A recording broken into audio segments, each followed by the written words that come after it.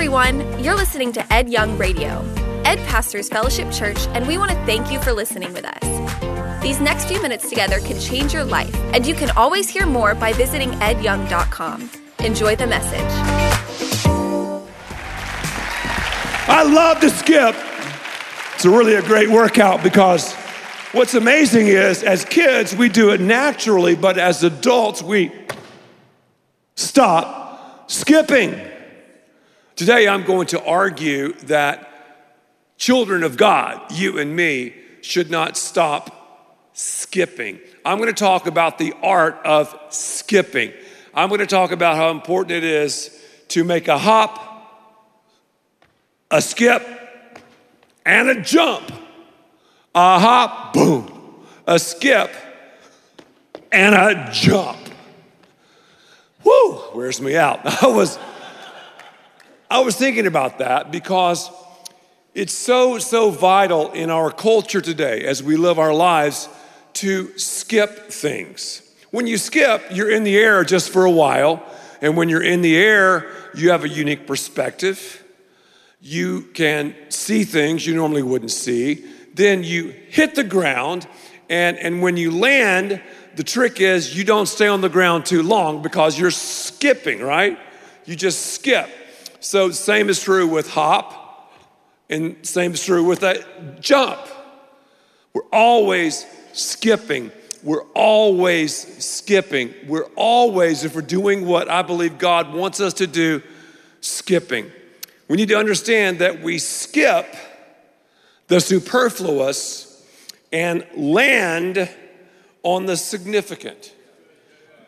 Because when we land on the significant, our lives will be magnificent. So,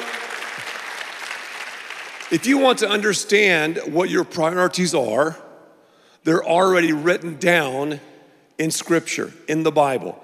If you're not a follower of Christ, if you want to read the best book ever penned on priorities, read this.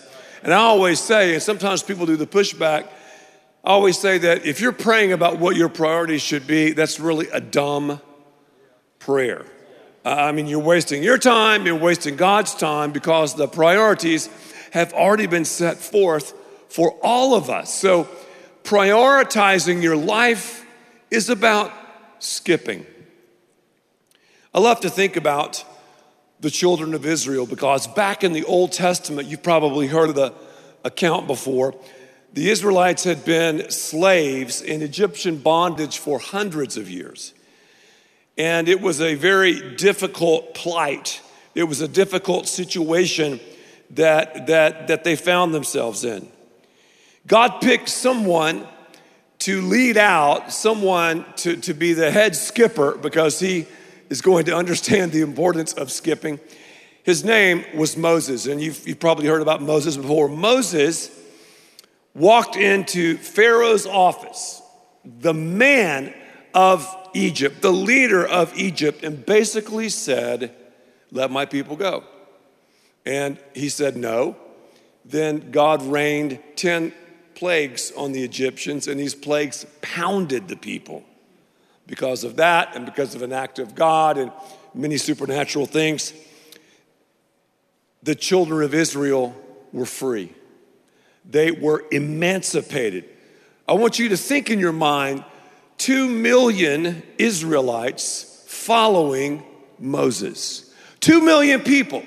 And this is the context of the whole situation, the context of skipping. 2 million people who've just been freed up, they're following Moses. And God does this stuff like parting the Red Sea, feeding them from heaven, providing water from a rock, just crazy stuff. A cloud guided them in the day, fire by night, and these people complained. Isn't that just how we are? We love to complain. We love to murmur. We love to go negative. God had given them a great vision, yet these people were like vision vandals. Anytime someone has like a cool idea usually, or let's take this hill, or let's do this or that, or let's make that change, what happens? Well, I'm not sure we can do that, We've never done that before, and that's where I've always sat, and we've always had things like that around our family, and yet we've always related as a husband and wife in that manner. Well, we complain. We do the pushback. I don't know how Moses took it. I really don't, because in Exodus chapter 17, the Israelites, after seeing all of these supernatural acts of God, the Israelites face the Amalekites. Now, just bear with me during this history lesson. The Amalekites, they were some bad people. I mean, nasty people. They were horrible, demonic. They were the offspring of Esau, if you do your research, and they attacked the Israelites, and the Israelites basically opened up a can on the Amalekites. Where do you think Moses was? Okay, think just for a second. Moses started out with the people, then he got in front of the people, then he got above the people. He was on this mountain watching the battle play out. His hands were lifted.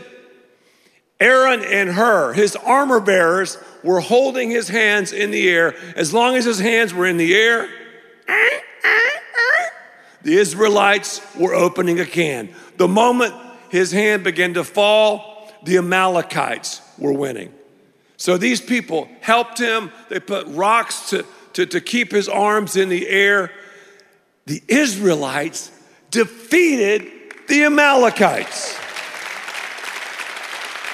Moses was above the people on another level. So to think about skipping, he should have stayed on that level, but when you skip, you leap, but then you land. He landed back with the people. He should have continued to be with them for a little while, in front of them for a little while, above them for a little while. But what happened? He began to get stuck in the superfluous. He began to get caught in the mud and the mire.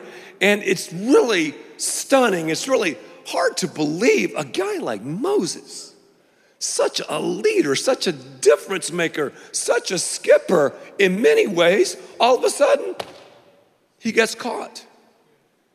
I don't care if you're a homemaker. I don't care if you're a CEO. I don't care if you're a coach or a teacher or a lawyer or a surgeon. I don't care if you're a student. We can make that same mistake. God is a God, we're going to find out, of delegation. God delegated leadership to Moses.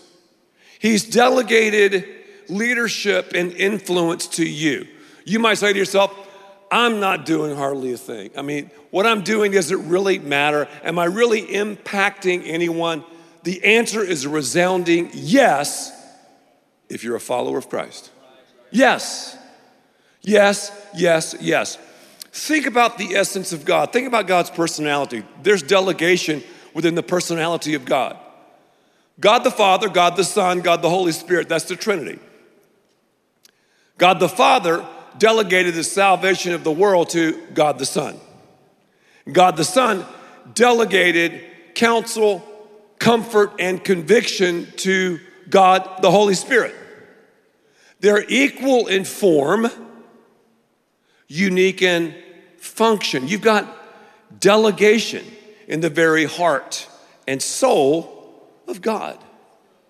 Moreover, you have delegation, as I just alluded to, in our lives. Then you've got delegation, or you could even say skipping, in the only institution that's analogous to God's relationship to his people, that of marriage. And I don't want to step on any toes or make anybody freak out, but there's delegation in marriage. Husbands delegate to their wives. Wives delegate to their husbands. One is not more important than the other. One is not superior, one is not inferior. They're equal in form, unique in function. This plays out in the church, plays out in companies, plays out in parenting. What is parenting?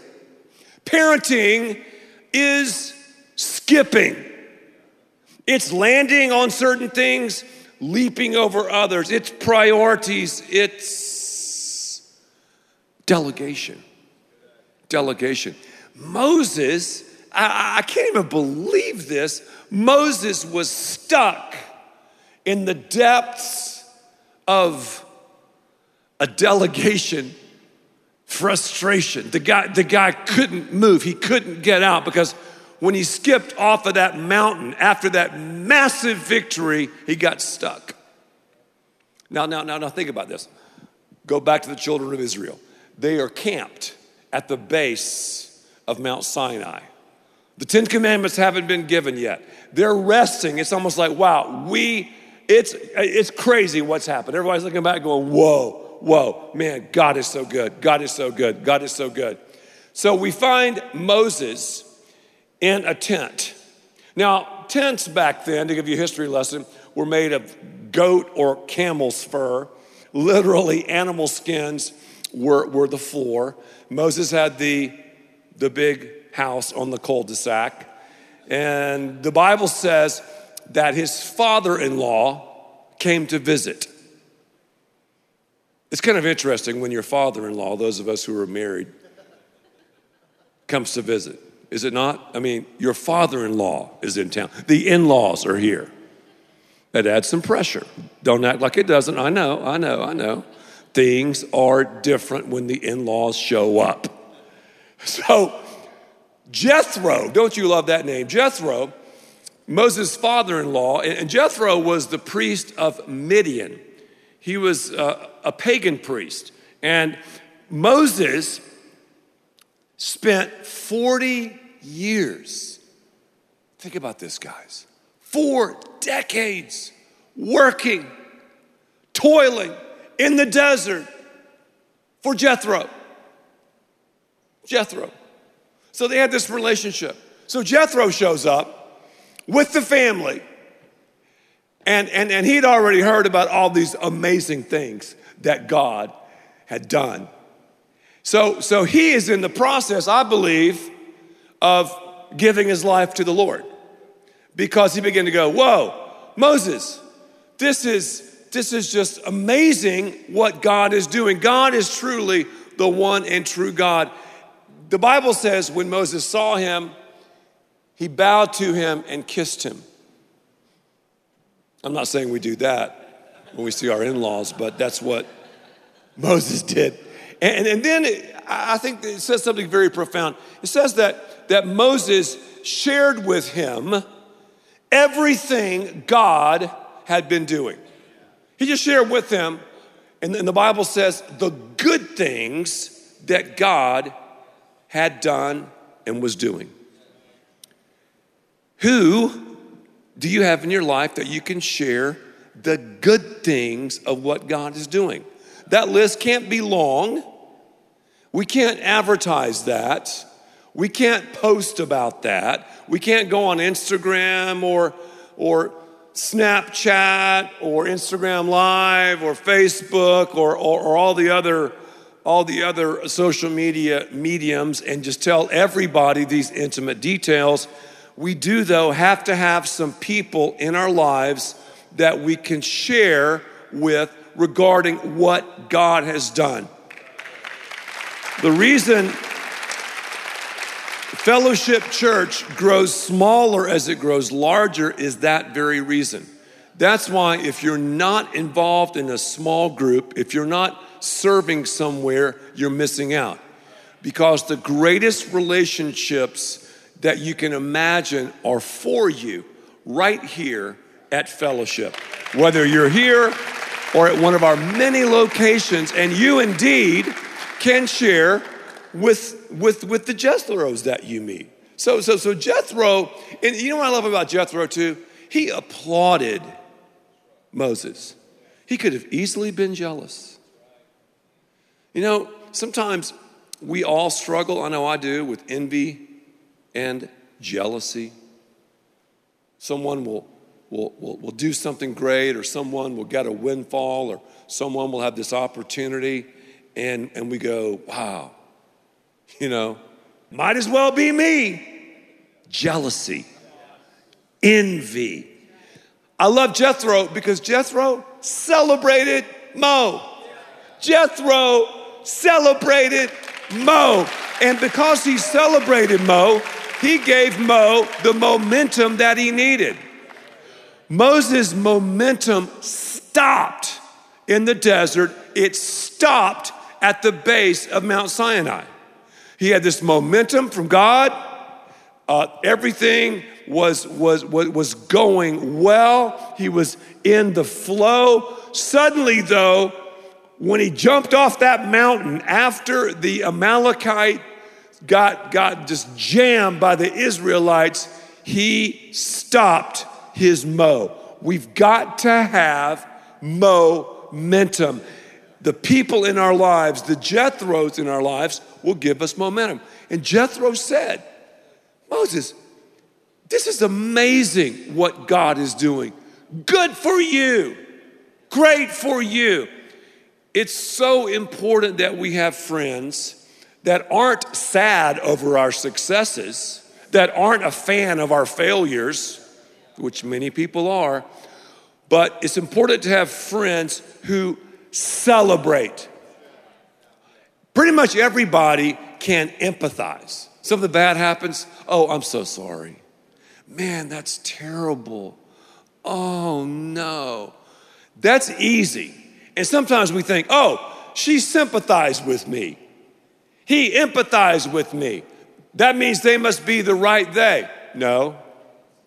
The right they will always have something to say when you do something great, when God uses you in a wonderful way. Who really celebrates with you? That is the right they. That's the right they. That's why I love this 12-step group called Celebrate Recovery. I like that. We're celebrating the recovery, whether it be with substance abuse, whether it be with a hurtful habit or whatever it is. We should celebrate one another. Learn to celebrate. At the C3 conference, Pastor Jadon George was one of our guests. And Jadon George, for 27 years, has been one of the fellowship's biggest cheerleaders. He's pastored one of the biggest churches anywhere right here in the Dallas-Fort Worth area, yet he's always celebrated what God has done at fellowship. So as I was thinking and praying about who do I invite to fellowship, I thought about Jadon George. He's 80 years old. Well, people who have a lot of experience, we're going to find out, give the best advice. Let me say that again. And I'm going to talk about that next time. People that have been there, people that have a lot of skins on the wall, give the best advice. So we're going to find out that Moses not only receives a celebration of Jethro, but also, and I love this, he receives the critique of Jethro as well. And you know Moses had it going on if he's receiving critique from his father-in-law. Wow. So you see how everything is happening. You see the relationship between Moses and Jethro. You see it developing after decades. God using Moses in a magnificent way. He's just skipping and he's leading 2 million Israelites to the promised land. These people, I'm just going to be flat out and just totally honest with you. They were some of the whiniest, most negative, in a lot of ways, pitiful group of people imaginable. I mean, these people were trolls. They were haters. One little thing didn't go their way. In fact, before this whole scenario happened, they thought about stoning Moses. And I'm not talking about this, I'm talking about killing him. Killing him. Just because they didn't have enough water. Just because they got tired of bread, manna from heaven. Just because they got tired of quail burgers. Just because it was too hot. And they began to even say, I wish we were back in slavery. So what happens? Whenever you're a skipper, you're gonna have people that attack you. You're gonna have people that don't celebrate, but people that hate. And Moses went through this. So Jethro and Moses meet. They greet each other. They have this time of worship. Moses tells Jethro, hey, here is what God has been doing. Jethro says, yea, God. I believe Jethro has a transformational experience with the Lord. They spend the night in this beautiful tent. They wake up the next morning, and here is where everything goes cray-cray. Because you would think, oh, Moses, he was on top of the mountain, leading, watching his boys take out the Amalekites. Surely he wouldn't get stuck in the mire and the mud of the mundane. Surely he wouldn't miss doing what God had called him to do. Surely he wouldn't get off track. Surely he wouldn't read the comment section online. Surely he wouldn't respond to all the critics. Surely he wouldn't say, well, I want people to like me. Moses? Come on, Moses, you're a leader. You're gonna do that?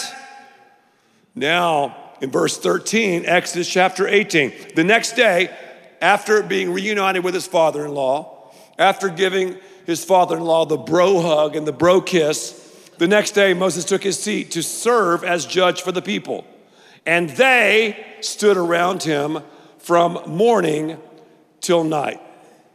That is so sad because Moses, let's say it again, was sucked into the superfluous, messed up in the mundane, trying to be the man for all situations. A temptation that all of us have. Again, you're a homemaker. Think about the mom. You're like, this doesn't relate to me. Are you kidding me? You're a leader. You're an influencer. And maybe, mom, you're not skipping enough. Because a lot of moms say, like Arnold, get to the chopper. You are helicoptering your kids.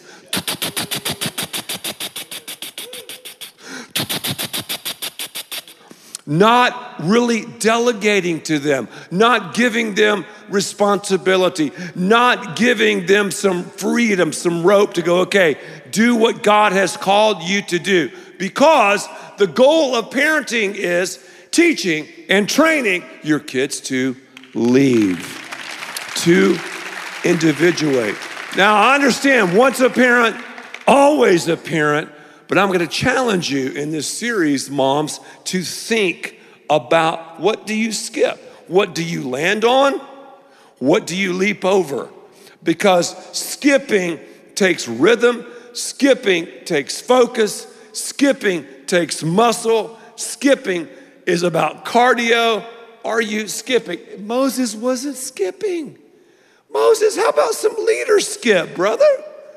No leader skip, no leader skip. And in verse 14, his father-in-law, Jethro, when he saw what Moses was doing, you know what Moses was doing? He plopped his rear, and you know you're not doing what God wants you to do when you're sitting around all day. Verse 13, he was just sitting there. People lined up, people waiting in line to do what? To tell Moses their complaints, to speak whinese to him, to complain to him, to tell him this or that, to tell him what was wrong with the situation, to complain about the food, the whatever. They were just complaining.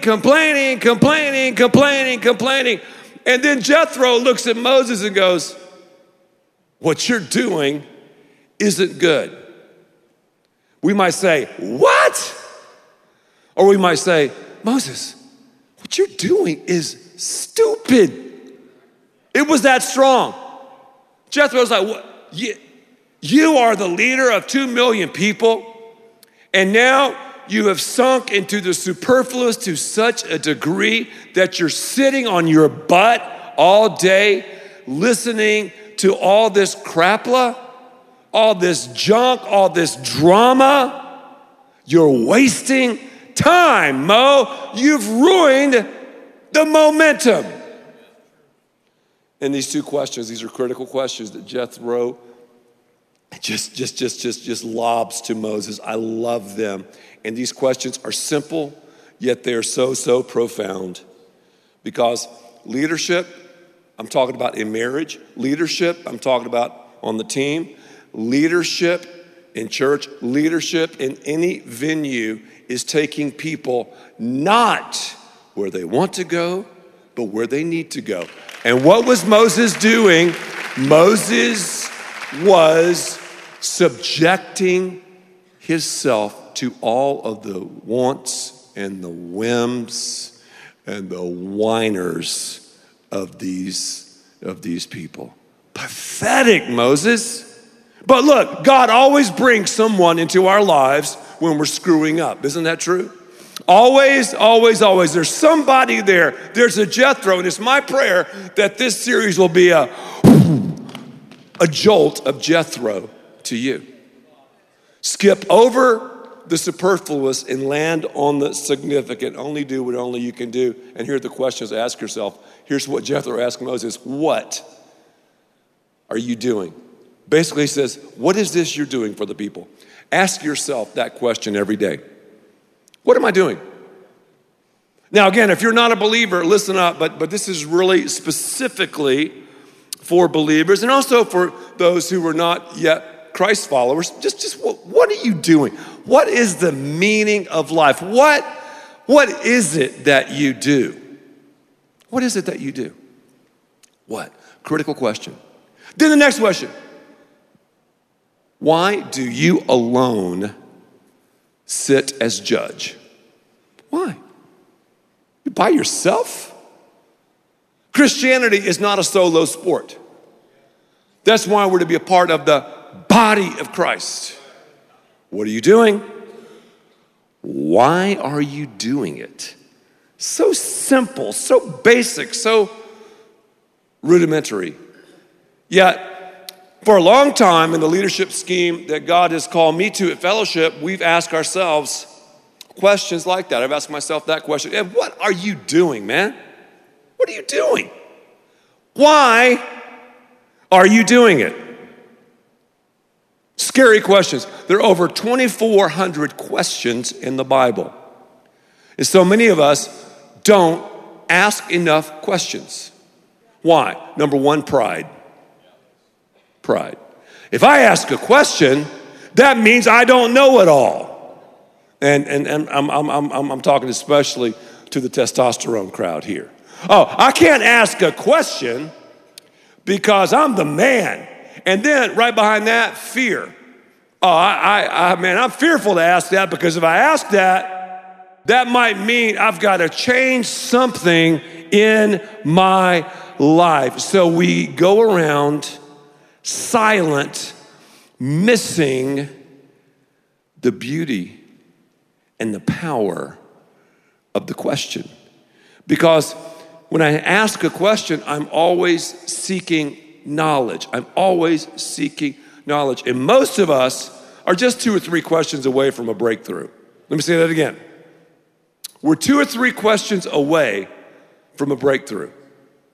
Ask questions.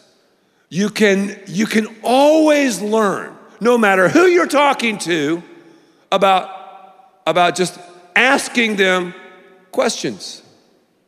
I know a lot about fishing. I don't know everything, but I know a lot. I've never talked to an angler who has outdumbed me. I always outdumb anglers. Why? Am I being, deceptive? No. I'm not going to brag about my knowledge. I tell myself, Ed, shut up. You might learn something from someone that fishes with a cane pole in a little river as opposed to fly fishing for tarpon. So don't act like, I can't learn from him. I can't learn from her. We can learn from everyone. Ask yourself in your prayer life, God, I mean, what am I doing? Why am I doing this? So I think these questions are so liberating, so penetrating. You're in a marriage, ask people who have more experience than you, that you respect, questions. You're in a parenting dilemma, ask people your age and others, people who've gone through similar circumstances. I gotta ask you a question. Whatever it is, ask the right people the right questions to get the right answers. Now, next time, I gotta stop now. We are gonna find out what happens when we seriously start skipping. And we're gonna find out the finer points of skipping. So I want you just to think about this and to pray about this and to say, Lord, I'm ready to skip. I'm ready to skip over. Wow, I was up high on that one. The superfluous and land on the significant. Let's do it. Father, thank you so much for your word. And I thank you for the fact that all of us are leaders. And I pray that we involve ourselves in leader skip. God, right now, show us what to land on. Show us what to skip over. And may we do what you want us to do in every realm and in every facet of our lives. We ask these things in Christ's name. Amen.